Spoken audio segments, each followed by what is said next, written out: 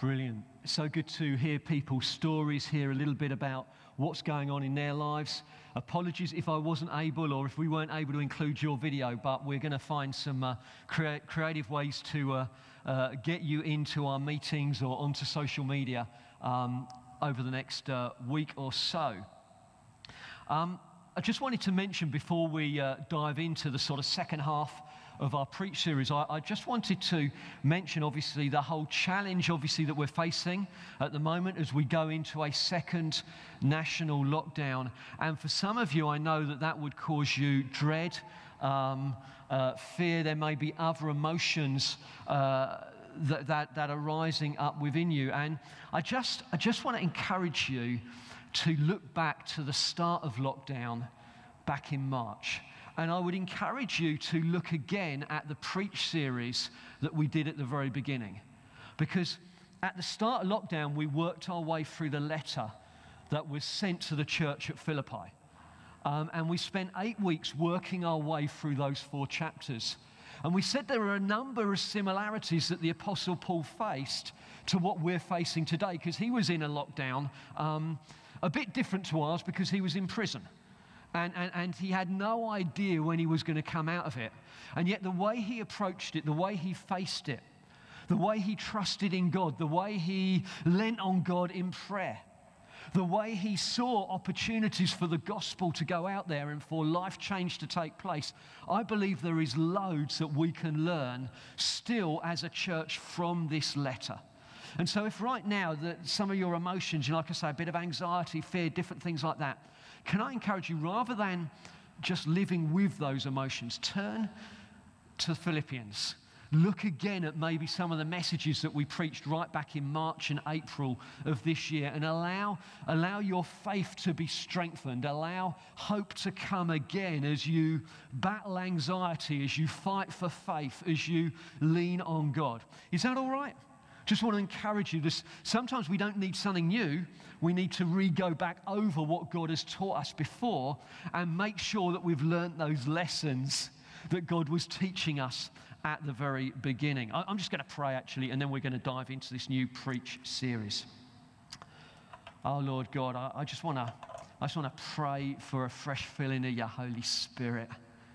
I pray, Lord God, over these coming weeks you would remind us again of things that we already know, things that you may have spoken to us but we've forgotten.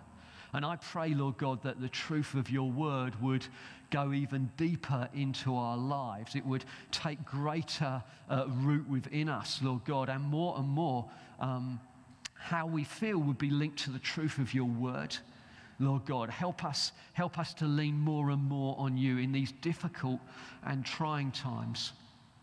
We pray that in your precious name. We say, Holy Spirit, right now, would you come and invade our lives afresh, bringing hope, bringing strength, bringing peace. We pray that in your precious name, Jesus. Amen. So we are going to continue a Preach series that we paused for about 4 or 5 weeks, and we're going to be looking at good news for everyday life, the gospel, good news for everyday life. And in the first part of the series, we looked at how the gospel is earthed into our lives. We looked at forgiveness and the grace of God and what the gospel is. In the second half, we're going to look at how the gospel is designed to penetrate every aspect of our lives. So today we're going to be looking at work and the workplace. Next week, Steve Young is going to be looking at the whole subject of retirement. Is it just retirement from employment, or is it retirement from the kingdom of God? I'll let Steve answer that one. We're going to be looking at how the gospel affects money and possessions. We're going to be looking at friendship. We're going to be looking at marriage. And hopefully, as we work our way through this series, you're going to see that the gospel doesn't just affect what we do on Sundays. It affects 24/7. It affects every aspect of who we are and what happens in life. For myself and a little bit of my work history, just so you understand that I wasn't born a pastor. You know, I wasn't born in that situation where I only work 1 day a week and the other 6 days, you know, I'm a man of leisure, or even worse, actually, I only work 1 hour of 1 day a week, and then the rest of the time, who knows what he does. I left college at 17. I started working in the building industry. I worked there for about 15 years. I trained as a quantity surveyor. I had all the joys and all the difficulties of the cut and thrust environment that the building industry brings. I enjoyed the work immensely. I worked for 3 different local building contractors over that time. At one point, I had the uncertainty of facing redundancy. I was made redundant.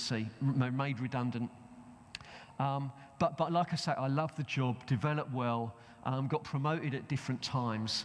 And when I was invited to join the staff of the church, if I'm honest, it was quite a tricky thing because I really did enjoy the work that I was doing. And so I've got a bit of understanding of a real workplace, a normal workplace, and all that goes with that. And what I want to do today is I want to look at the whole subject of work under 3 broad headings. We're going to look at God's big plan and how that works. We're going to look at how sin has affected the workplace and work, and we're going to look at how the gospel affects work as well.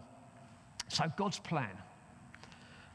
Work is part of God's plan. In fact, if you read the Bible, you'll find that God is a worker himself. He does work. So if you were to turn to your Bibles, you'd see in Genesis chapter 2, verses 1 and 2, thus the heavens and the earth were completed in their vast array. Not a bad piece of work, I would say. I think he did quite well with that. By the 7th day, God had finished the work with which he was doing. And on the 7th day, he rested from all his work. And so the God that we worship, the God that we follow, he is a worker himself. And in actual fact, God enjoyed the satisfaction of a job well done. He saw that it was very good. So God understands something of what it is to work. But we find also that God, it's not only God who is a worker, but we find that we are designed to work as well. So in Genesis 2, verse 15, it says, the Lord God took the man, put him in the Garden of Eden to work it and take care of it. So before the fall, before sin entered the world, God set it up that we would work as well. As human beings, we would be workers. It's part of our image bearing. We're created in the image of God. God is a worker. We are created to work as well. John Stott, who was a Bible teacher of the last century, he said this, for according to Scripture, work is a blessing and not a curse. And it is the creation and not the fall which has made us workers. And I think it's important just to allow that to settle in our own lives, particularly if we find work difficult, if we find it uncomfortable, if we don't find it an easy place to be. It's good for us just to remember, actually, no, we are designed to work, and God himself is a worker. Our potential for creative work is part of our God-likeness.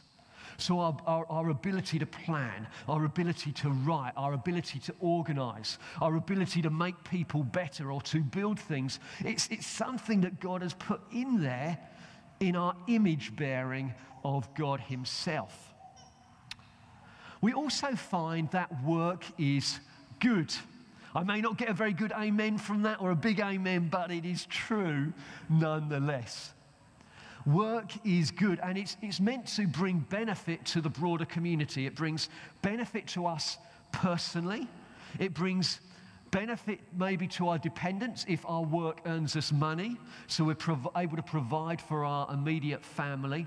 But it brings benefit to society at large. And work is intended for the fulfillment of the worker. So just as when God saw that his work was good, so actually at the end of a day where we've worked hard, for us to walk away, and I know we don't always feel this way, but actually we can look and say, no, that was good. I've created something good has happened there.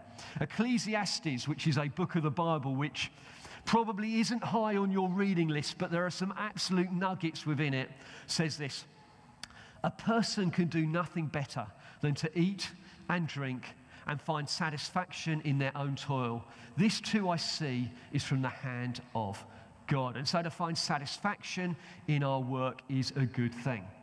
Now, although we are designed, as it were, to work, the climax of our life is not in the workplace. You'll actually find, if you look at creation, God worked for 6 days, and then what happened? He had the Sabbath, and we are designed in the same way. We are designed to work, but then we're also designed to rest, and for our rest, to focus on who God is and what He's like.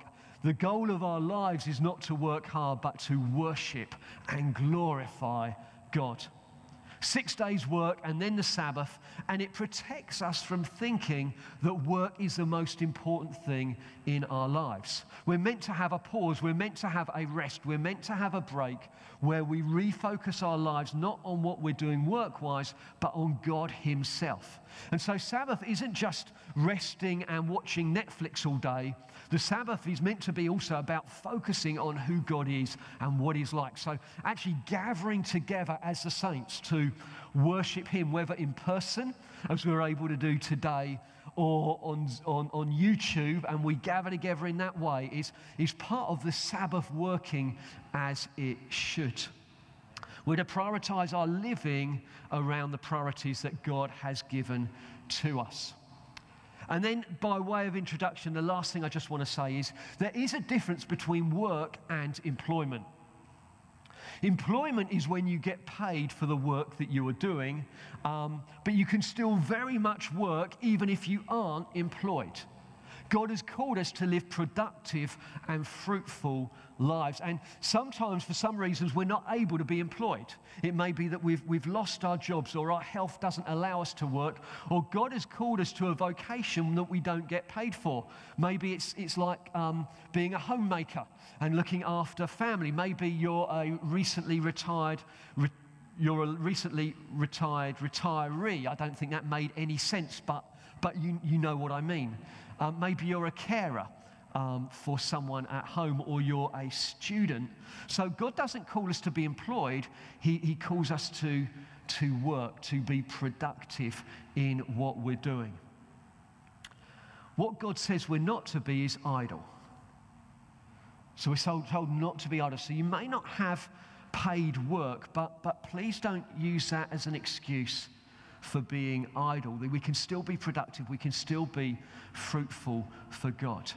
And I know that if you are unemployed, or if you're possibly facing unemployment in this very, very difficult season, I know it can be incredibly worrying and unsettling for you. And it's good to process what's going on through that. But as I mentioned last week when I was talking about bereavement, let me encourage you. Allow the gospel to go deeper than what you're feeling with that possible unemployment. Just as I mentioned about the gospel going deeper than the loss I felt at bereavement, so the gospel can go deeper even than the fear or the anxiety you may feel at a pending unemployment. Can I ask you, push into God, lean into Him, look to find strength from Him at this time. Ask for help from your family, the church. Ask for help from us. Maybe if you're in financial need at the moment, please let us know. There might be something as a family that we can do to support you financially in this time. We don't want you to walk through unemployment or fear of unemployment on your own. Do share what's going on. Connect groups are a good place to share anxieties and fears and things like that, for you to be able to pray together, for you to be able to strengthen yourself in God at this time. So as we've seen, by way of sort of this first point, we find that God works, we're to work, that work is good, and that there is a difference between work and employment. So what's gone wrong? Because the reality is, for many of us, our workplaces are not necessarily happy places to be, and there are certainly stresses and strains and challenges there. What we find is that sin affects work like it's affected every aspect of life. When sin entered the world, it affected the workplace as well as other things as well. It says in Genesis 3:17, To Adam, he said, this is God. Cursed is the ground because of you. Through painful toil, you will eat food from it all the days of your life. And there's a frustration to work that has come in on the back of the fall. And we see that. It doesn't go as we would want it to often in work. But we also find that relationships within the workplace are also affected. Greed, envy, laziness, exploitation, disharmony, selfishness, those negative things that have come in, they also affect our workplaces. That at times means that our workplaces are not good places to be. We can see it in the office environment, we can see it in the classroom, we can see it on the hospital ward, we can see it in various different aspects, and it can be difficult because sin frustrates and sin makes it difficult. And what we see in the small, what we see in the micro, we also see in the macro. We see it in the big as well, don't we? We see something that God has created good, which is work, frustrated and ruined and broken down. So in certain instances, we'll find multinational companies exploiting their workers maybe in the third world and not paying them a good amount of money for what they do. All of it is the effects of sin. It doesn't make work bad, but it turns work bad. So what does the gospel have to say? How does the gospel affect the workplace? Well, as you know, the gospel affects everything. It starts with a dying to sin, a change of heart, God's power at work within us, but it overflows into other aspects of life as well, like marriage and family and friendships, but work as well. Let me just take two very simple examples from the Bible, and I want these to provoke you when you look at the depth of the change that should occur in our workplaces now we're following Jesus. So it says this in Ephesians 4, verse 28. Anyone who has been stealing must steal no longer, but must work, doing something useful with their own hands, that they may have something to share with those in need. I mean, this talks here of radical change to the human heart. It talks about someone that has survived by stealing, by taking from people what they shouldn't have taken. And the Apostle Paul says to these people, look, not only are you not to steal any longer, so you're to stop stealing, you're to start working. And then he says it's not in order that you might get rich. It's not in order that you might be able to put in your pension pot. It's not in order that you might buy possessions or that you might do other things. He says it's in order that you might be able to share with those in need. Now think for a moment the radical change that this talks about. So a heart that grabbed what they didn't deserve from people that shouldn't give it to them in stealing, and such a 180-degree turn that people not only start working but want to give away to a group of people that maybe don't deserve it, but generously give away to them. The gospel penetrates to the very deepest aspects of our hearts. Let me read to you example number 2. And don't get caught up with the sort of slaves and masters thing that it's being spoken about here. Swap that over to employees and bosses. Employees, obey your earthly masters with respect and fear and with sincerity of heart, just as you would obey Christ. Obey them not only to win their favor when their eye is on you, but as slaves of Christ doing the will of God from your heart. Serve wholeheartedly as if you were serving the Lord and not people, because you know that the Lord will reward each one for whatever good they do, whether they are slaves or free, employees or bosses. Again, this talks here about massive heart change. It's talking about not just working when you're being watched, but work really hard all the time, and don't view who you're working for as your earthly boss, but view the person you're working for as Jesus himself.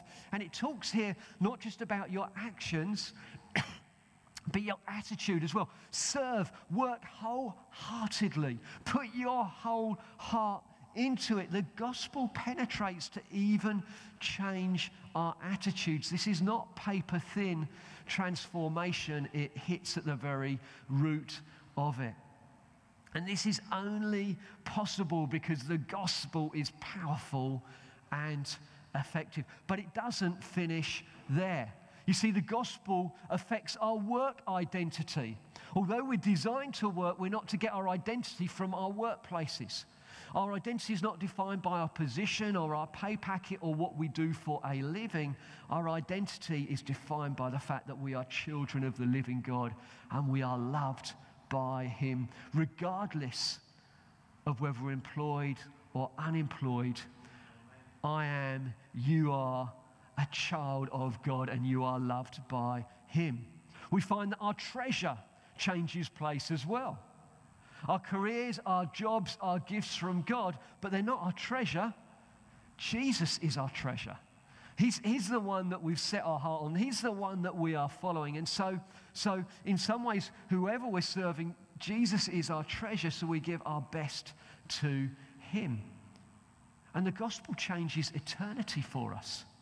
You know, society says, work hard, then put your feet up and enjoy retirement. But the gospel says, no, it doesn't work like that. It says, work hard. You can retire from your employment, but you can't retire from the kingdom. And then you're going to spend eternity with God anyway. And if by nature God has designed us to be image bearers and workers, what do you think that eternity has got for us? We're going to be working for Jesus in eternity as well. It's part of who we are. And Steve's going to speak about retirement next week. So as I finish, the gospel affects everything. And it even penetrates into our workplaces, into our employment. What we do, whatever that might be, whether we're carers, whether we're mums, whether we're foster parents, whether we're looking for work at the moment, whether we're signed off long-term sick. Actually, the gospel affects what we do in all of those things. And God has called us to lives of productivity and fruitfulness, whatever our energy levels, whatever our mental capacity, whatever we're able to do, God has called us. It's part of our DNA to be fruitful for Him. As we close, we're going to be taking bread and wine. And what I'd love us to do, whether you're here in the auditorium or whether you're at home, I'd love you to focus not so much on what happens when you gather together with the saints and church, but I'd love you to focus on what happens in your 9 to 5, Monday through to Friday, and think about how the gospel affects that and how you serve Jesus in your 9 to 5. And it might be that you've had wrong attitudes or wrong thoughts about your workplace and you need to repent of them. It might be that you've maybe just become a bit lazy and actually you're not quite as good as an employee as you should be as a follower of Jesus, and you need to put some of that right. It might be that you need to find some fresh hope at the moment and you're struggling with unemployment. Well, as we take the bread and wine, why don't we use that as an opportunity to focus back onto Jesus? So I'm going to hand back over to Paul and Roz, who are just going to lead us through the bread and wine.